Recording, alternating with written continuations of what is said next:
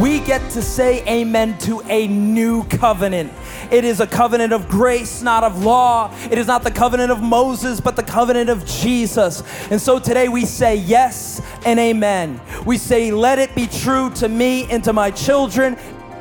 Thanks for listening to the Awakening Podcast. We hope this message inspires and encourages you today.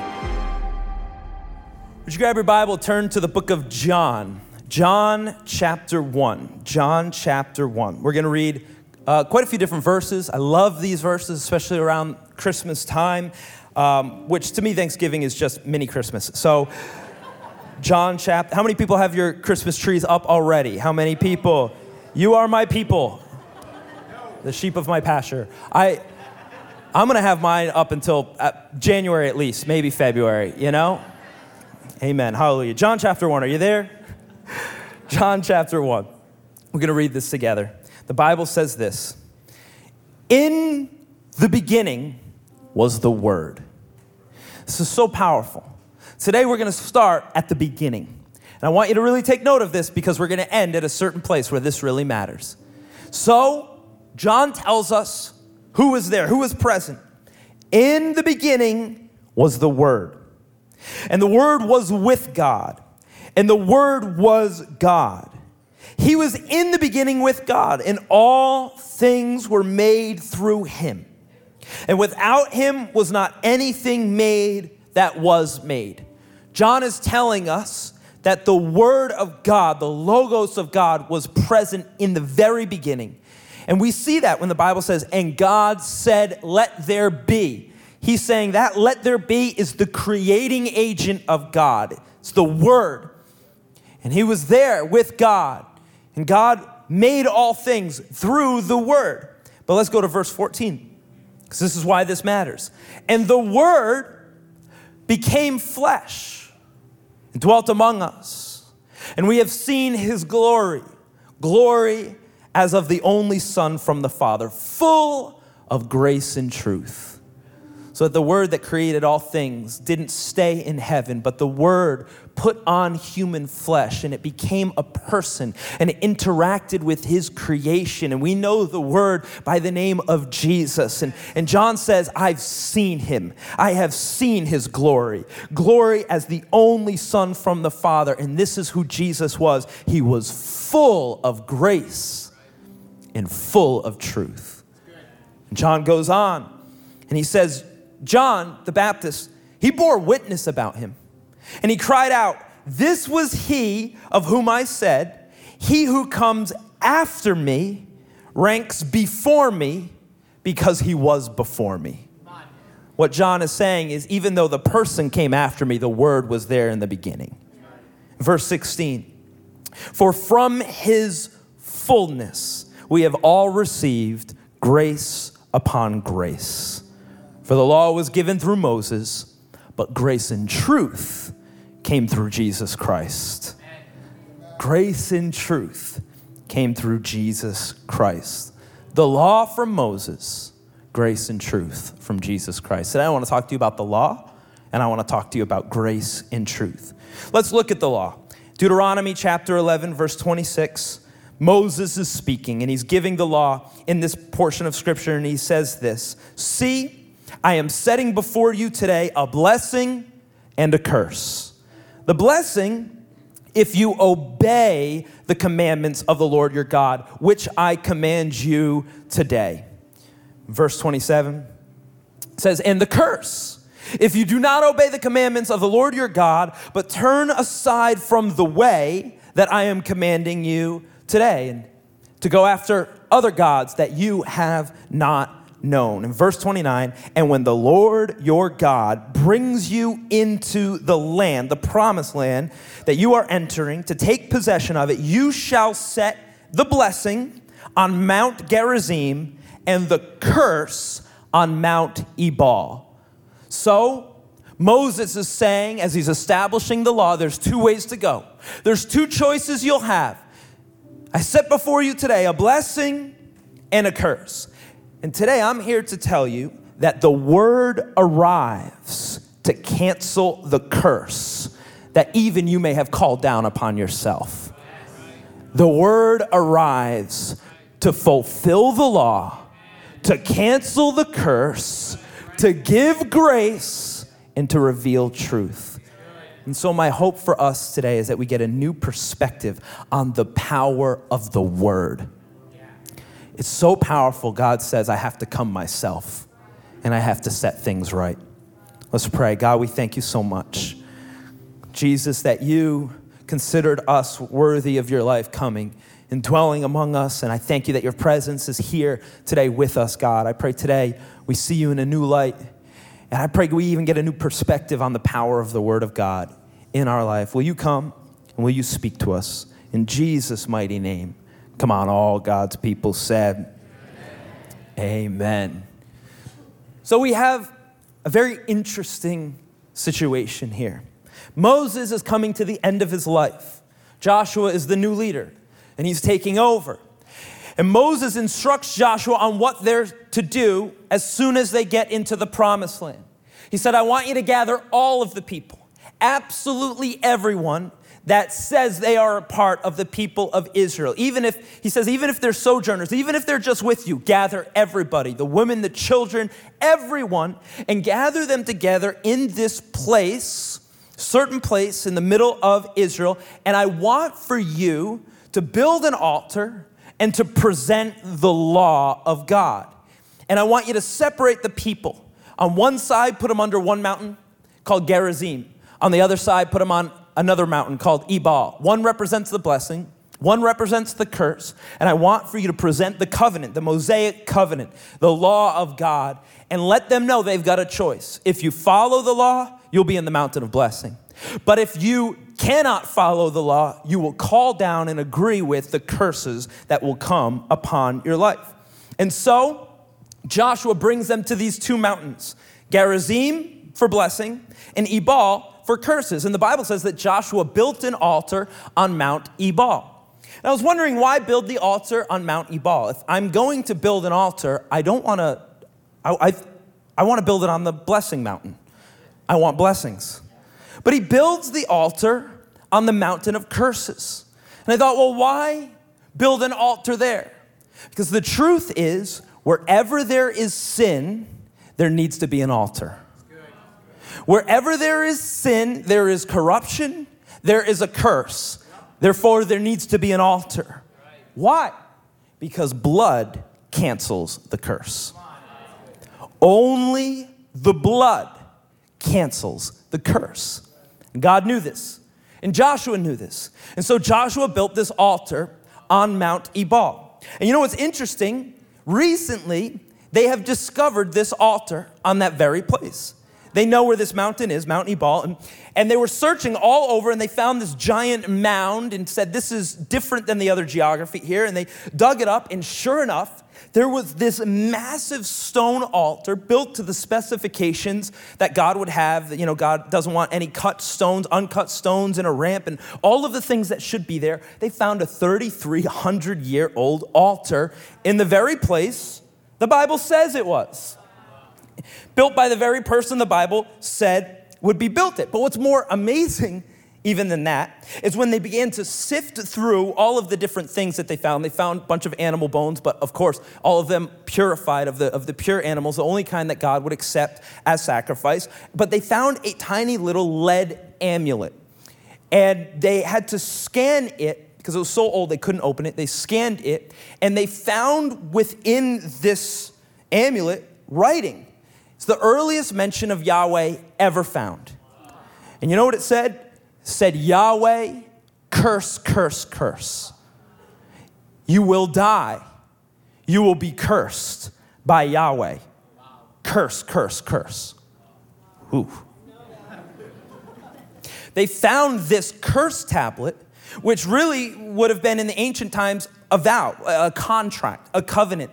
They found it in the exact area where God said there would be an altar, and the exact type of altar it would be. It was a cursed altar on a cursed mountain. And so just so you know, every single time archaeologists dig up what the Bible says is there, it turns out that it is there.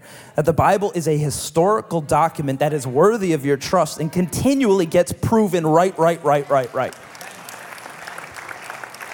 Unbelievable that they unroll this, and the first mention of Yahweh that they've ever found is connected to this curse. Because see, this is what Joshua did. He separated Israel. On half of them, he put them on the Mount Gerizim, the blessing. The other half on the mountain of curses. And it was just a 50-50 shot. And I don't know if you feel like you were born on the mountain of blessing, or I don't know if you feel like you were born on the mountain of curses, but I've got good news. No matter where you were delineated from birth, God can come and he can change your position in a moment. He separates them too, and he puts the Ark of the Covenant in the middle. The sacrificial altar on the side of the curse, the Ark of the Covenant in the middle, and he gathers the priests and the Levites, and he gathers the book of Moses' law, and he gathers every single person in Israel so that no one could say, I didn't hear, I didn't know. Everyone is there. And Joshua reads every single word of the law of Moses, including the curses that God pronounces if you are to disobey the word. And what he's doing is he's presenting a choice before the people. Will you serve God or will you serve yourselves? And as he reads the law, the word warns of the actions that cause curses. And it also lets you know of the things that bring blessings. And I think that's very powerful, that the word of God isn't just inspirational things for Pinterest quotes. It lets you know the reality of what can happen if you disobey. What can happen if you live under the curse of sin, that eventually that curse gets on everything in your life. I'm thankful that God loves us enough to tell the truth, even if it hurts, even if it's difficult. And so this is what Joshua is doing, is he's pronouncing both the blessings and the curses that are found in the law of Moses. And I feel like every Sunday we do a degree of that, where we read through the Bible and through the word the things that are warnings and also the things that are corrections, the things that are encouragements and the things that let us know where we need to steer away from. But what's interesting is the Bible's very clear and tells you here are the things that brings curses. And Joshua pronounces them and he says, here's the list. If you engage in idolatry, you become cursed. If you dishonor your parents, you become cursed. You think, oh, that's not that big of a deal. Have you met my parents? But the Bible's saying, I'm just telling you, it's right up at the top. If you operate in dishonor with your parents, you get cursed. And I think the curse is a short life and your kids dishonor you. If you steal, you become cursed. If you have injustice towards the widow or the orphan, you call down curses. If you engage in immorality, there comes a curse. If you murder, there's a curse. If you use your power and wield your influence for corruptive purposes, the Bible says there will be a curse. Why? Because sin calls down curses. This is the abject reality of what sin does. It curses you. Your mind, your body, your spirit, your family, your legacy, your lineage, it brings a curse. I was listening to an interview recently with Michael Franzese. He's a crime boss that walked away from the mafia life, one of the few that survived. He spoke here at the church quite a few years ago. And he had a very interesting phrase. He said, every single person that I know that was involved in that mob life, every one of them had their lives and their families completely and utterly devastated. He said, there is not one that did not have their life completely and utterly devastated. It's the end of every mob movie is devastation. Why? Because sin, it curses. And it curses everything around you. And what's interesting about this moment is in the midst of all of this, God has the people respond to the things that bring curses and blessings. And the Bible says, and all of the people shall say, amen. At the end of the list of curses, in fact, for each individual one, God says, now say amen. Do you know what amen means? Amen means truth. You know when Jesus says, verily, verily, truly, truly, he's saying amen, amen. I'd say unto you, this is true. Amen is a picture of a vow. It's a picture of a covenant. We agree. Amen means let it be so unto me and mine. So when you say amen, you're saying true. Let it be so to me, and let it be so to mine.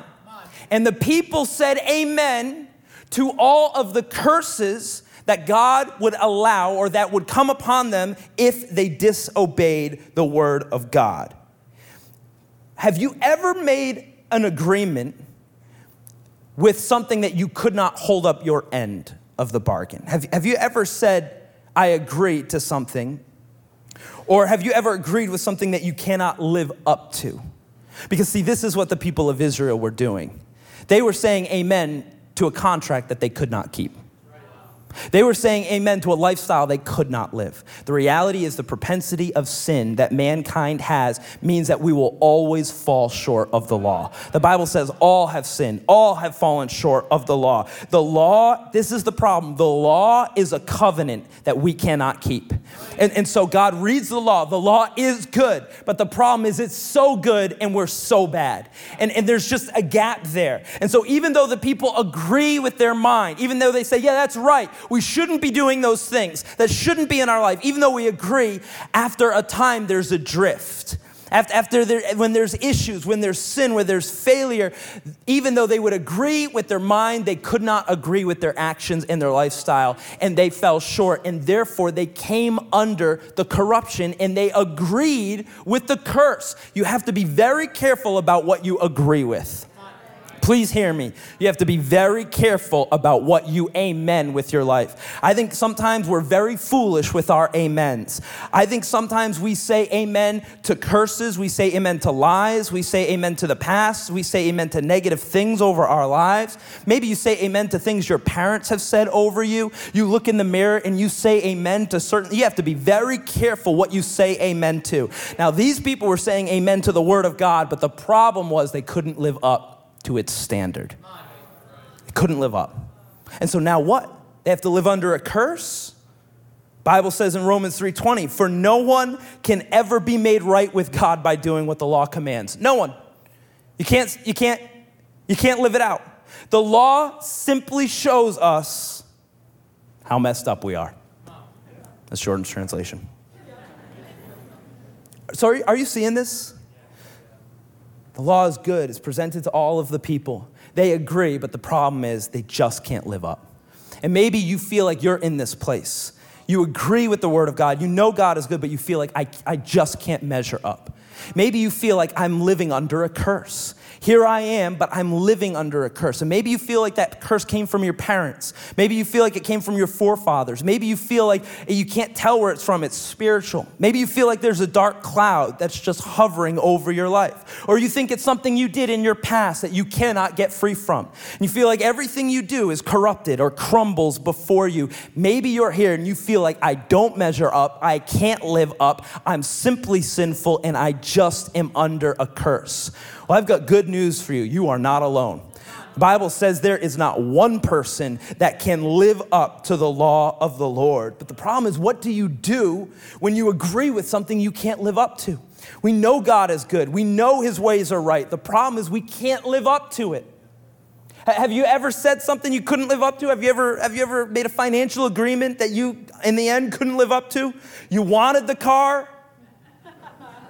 You fudged the numbers. You convinced yourself, and then the towing truck is outside of your... You can't live up. Have you ever boasted about how good you are at sports, then the game comes, and everyone's saying, we picked you first? Sub them out. Have you ever made a deal with God that you couldn't live up to? God, if you get me out of this, I will never. I won't go there. I won't do that. I won't say that. I'll never be there again. I'll be at church every Sunday.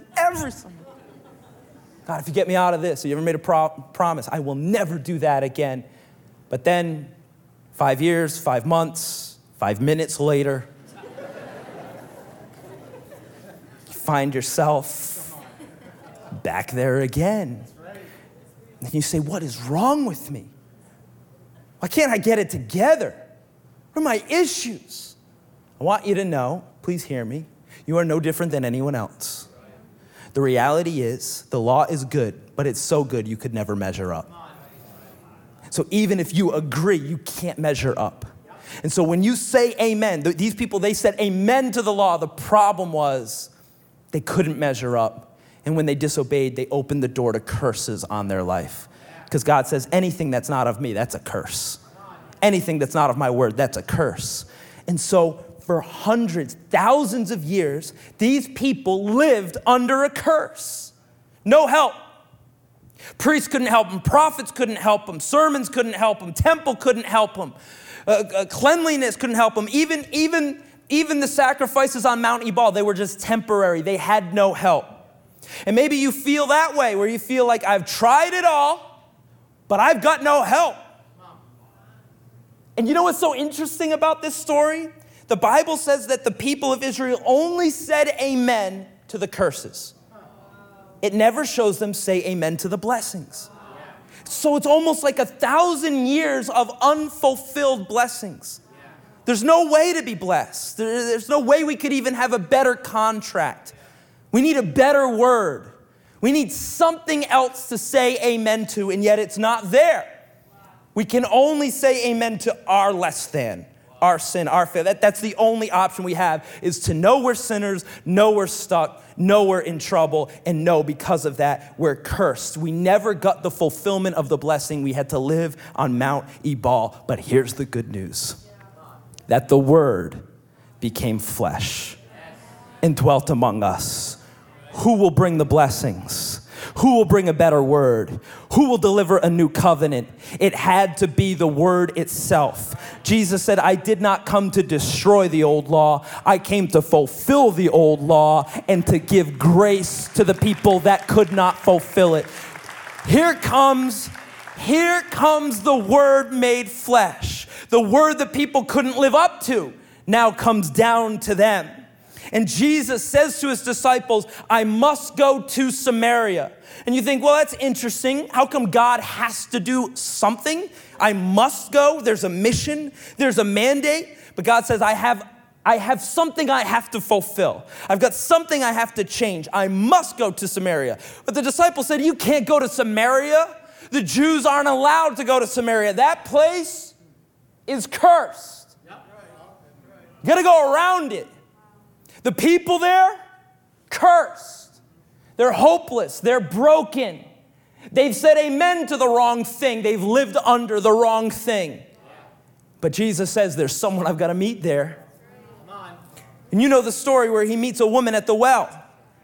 She comes out alone in the middle of the day, alone because she's ostracized from her community. She doesn't get to come with all the other women in the early morning. They've rejected her. But those whom the world rejects, God accepts. In fact, he comes for. And he sends the disciples off. So it's just him and her, and he's at Jacob's well. But do you know where Jacob's well is located? It's amazing. It's located in a valley between two mountains. One mountain, Ebal. Another mountain, Gerizim. Jesus comes back to the place where Israel made the wrong choice, where the word, the law that could not be lived up to was presented. Here comes the word again to represent a better word, a better law, a better covenant. Jesus, Yeshua. Do you know the name Yeshua in Hebrew? It's Joshua. Here comes the new Joshua to read a better word. Here comes Jesus, the new Levite, the new priest. He's the new Ark of the Covenant. Thank you, Jesus. He's the sacrifice on Mount Ebal, and he's the temple on the Mount of Blessings. He is it all. And he comes to this woman in the middle of this location, and he presents to her a new choice. And he says, do you want to be blessed? He says, do you want living water? You're here, but you're thirsty. You want something eternal. Do you want to be blessed? And the woman says, certainly I do, but I don't know how to receive this. And Jesus said, go get your husband, and I'll show you how to have eternal Water. And she says, I don't have a husband. And Jesus says, that's right, you don't. You've had 5. And the man that you're with now isn't even your husband.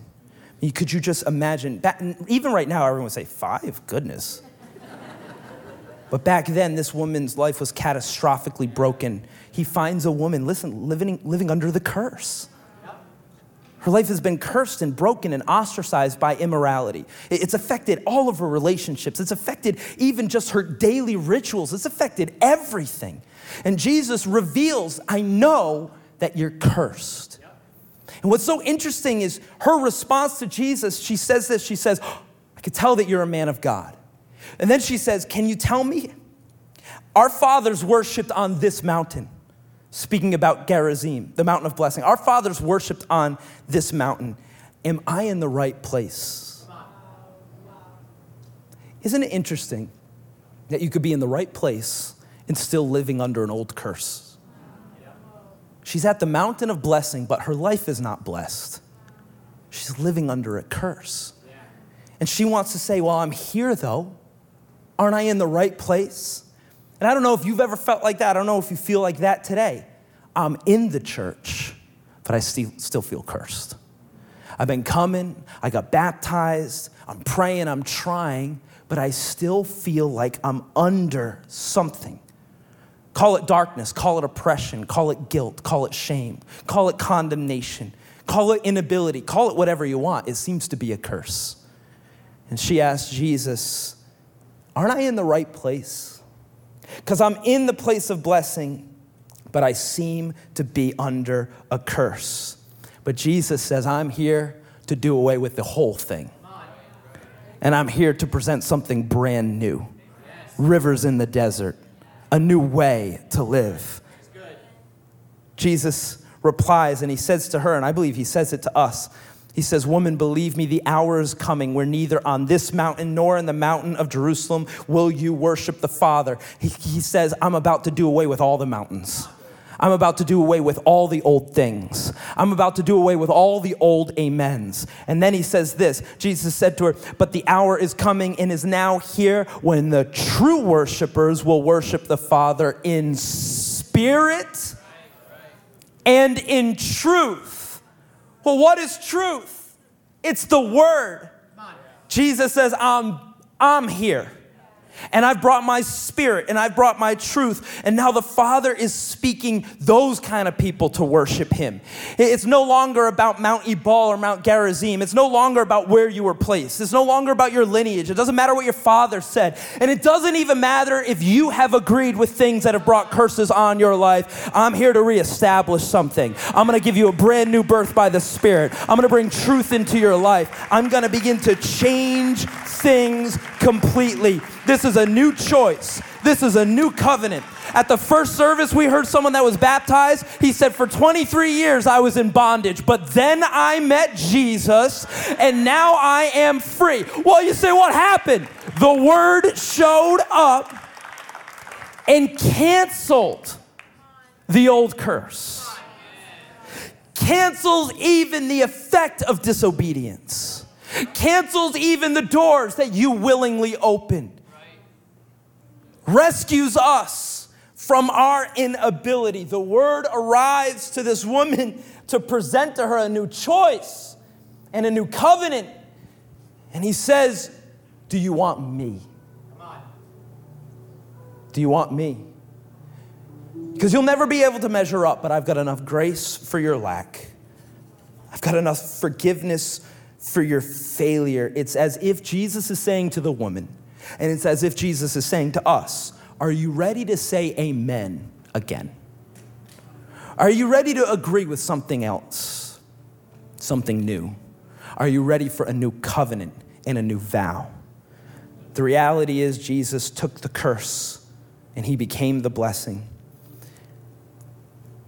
Both Ebal and Gerizim is found on one mountain, Calvary, where Jesus became the perfect, spotless lamb, the sacrifice for our life. The cross became the altar, and we received resurrection life. And anyone can come to Calvary and have the cross cancel our curse and receive the blessing that is Jesus Christ. For the law was given through Moses, but grace and truth came through Jesus Christ. Truth to expose the lie. Truth to warn of the way you should not walk. Truth to let you know how truly to live, but grace for when you fall short. Grace for when you make a mistake. Grace for when you don't measure up. It's both found in Jesus. And Jesus gives us the Word. I want you to know today that the Word of God is your divine weapon of warfare. It is powerful. It is strong. It is mighty. That woman could never, ever be free unless the Word walked up to her. And you and I could never, ever be free unless the Word comes to us. Jesus came to give us the Word. He made the galaxies with the Word. You think He can't remake your life with the Word? He can challenge and change anything and everything with the Word. The Bible tells us for the Word of God, it is living and it is active. This is not just ancient, old, dusty, and done. No, it's living and it is active and it is sharper than any two-edged sword. And I want you to know it will cut even down to the deepest parts of your life. It will let you know what's flesh or spirit, what's emotion and what's foolishness. It will cut down deep. And it will lay you open and it will say, this is the way, walk ye in it. The Word is living and active. That's why every Sunday you say, I just felt like you were preaching right to me. It wasn't me, it was the Word. It's living and it's active and it knows who's here today and it's coming for you. And the Holy Spirit's sitting right next to you and saying, that one's for you right now. That's why when you read the Word, you can't go 3 days without hitting a verse and saying, I'm dealing with that right now. Oh, that hurts so good. Because it's alive. It knows who's opening it. It knows you.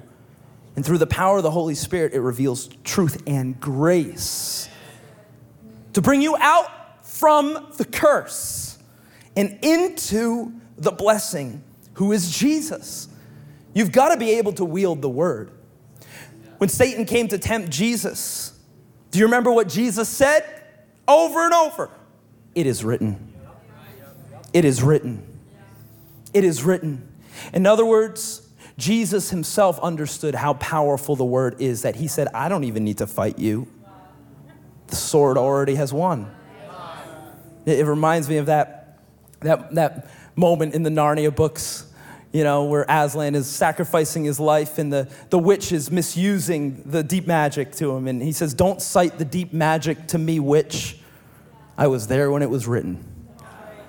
God says in the beginning was the Word, and the Word was with God, and the Word was God. And no matter what kind of temptation, no matter what kind of accusation, no matter what old thing you bring up, this is deeper, it's wider, it's more powerful, it's holy, and the Word has the final word on my life. It is written. But see, that's why the enemy will do anything to get you to not know this Word. To get you to be distracted. Oh, I can't read well. I don't retain information well. And it's like, yeah, but you've read The Lord of the Rings and The Silmarillion and all the Harry Potter books. And well, the enemy will get, oh, but you're 7.5 hours a day on social media. Oh, I just can't read. No, you can read. No, you got to understand, that's not just a mental block. That's a physical opposition, a spiritual opposition. And you got to overcome that thing. And I'm not saying it's easy, but I am saying it's worth it. That you sharpen your sword so that when the enemy comes to accuse, you've got something to cut back with. Because certainly the enemy will try and curse your mind. Certainly the enemy will try and curse your body. And certainly the enemy will try and curse your children. But those curses dissipate, fail, falter when confronted and combated with the Word of God. If you need help in your mind, I want you to know there's verses about the mind. If you need help for self-discipline in your habits and your rituals, there are verses on that. If your soul is sucked into depression and torment, you need to read the Psalms that will teach you how to speak even to your own soul. Bless the Lord, O my soul, and all that is within me. I will rejoice in you. You need to know the Psalms because you need a weapon when that darkness comes. You need to know the old characters in the Bible because you are Noah and you are Abraham and you are Deborah and you are Samson. And you need to find those parts of them in you and say, oh, this is what I should do. And this is what I shouldn't do because I've seen it in their life. You got to find the principles in the Proverbs that has wisdom beyond. Some of you are carrying around fortune cookie wisdom in your wallet that you got in 1998. And they're weak when compared to the mighty Proverbs, the greatest wisdom that's ever been disseminated from the wisest man that's ever lived. You say, I want to know Jesus more. Well, there's 4 gospels of people that walked with him and talked with him and lived with him and saw the miracles. And they'll let you know just who Jesus was. His grace, his humanity, his manhood, his holiness, it's all in the gospels. And if you want to know Jesus, this is the way. And if you want to know about church and life and community and how to live well with your family, there are letters after letters written by the greatest philosopher, greater than Plato, greater than Socrates, the Apostle Paul. Brilliant wisdom. And he wrote these letters in chains because he said, my sons and my daughters, they need these words. So even in chains, I'm going to write the book of Romans. Even in chains, I'm going to write to young Timothy. Even in chains, I'm going to speak to Jude. And James will teach you how to pray. And if you're nervous about what's going on, and you look around and you say, what's happening in this earth? It feels like we're at the end. Well, there's a book about the end as well. And it's the book of Revelation. And you might not fully understand it. There's a lot of odd stuff in there. But just read the last part. That's the part that matters. When the man who is Jesus comes back on a war horse, mighty and strong, with his robe dripped in blood, and a name written on him that no one knows but himself, fire in his eyes and hair like wool, and he comes and he separates the unrighteous from the righteous. And he comes in triumph, and he comes with the mighty angel armies, and he takes that ancient serpent, the one that got Adam and Eve, and he chains them up for the last time, and he throws them in the eternal lake of fire, him and the false prophet and the Antichrist, and he sets upon the new Jerusalem with a new altar and a new throne, and he reigns forever and ever and ever, and we get to join him. That's the word. And it's powerful and it's filled with blessings. It's mightier than anything else. Please hear me. The word is mightier than any other word spoken over you or by you or even accepted by you. Come now under a new covenant. I want to read one last verse with you. It's in the book of Revelation. It's the very last verse in the entirety of the Bible. God says this is the most important, so I'm going to put it last. Revelation chapter 22, verse 21 says this: so the grace of the Lord Jesus, not the law. The grace of the Lord Jesus be with all. Amen.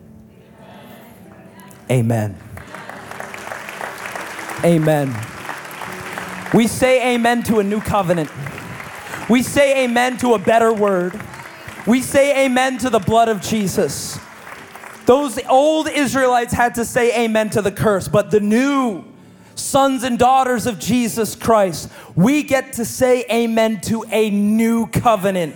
It is a covenant of grace, not of law. It is not the covenant of Moses, but the covenant of Jesus. And so today we say yes and amen. We say, let it be true to me and to my children and my children's children and their children. Let it be lineage and legacy, grace upon grace, glory upon glory. Amen. Thanks for listening to the Awakening Podcast. We hope this message has encouraged you. If you want to learn more about our church, visit us online at awakening.global. We'll see you soon.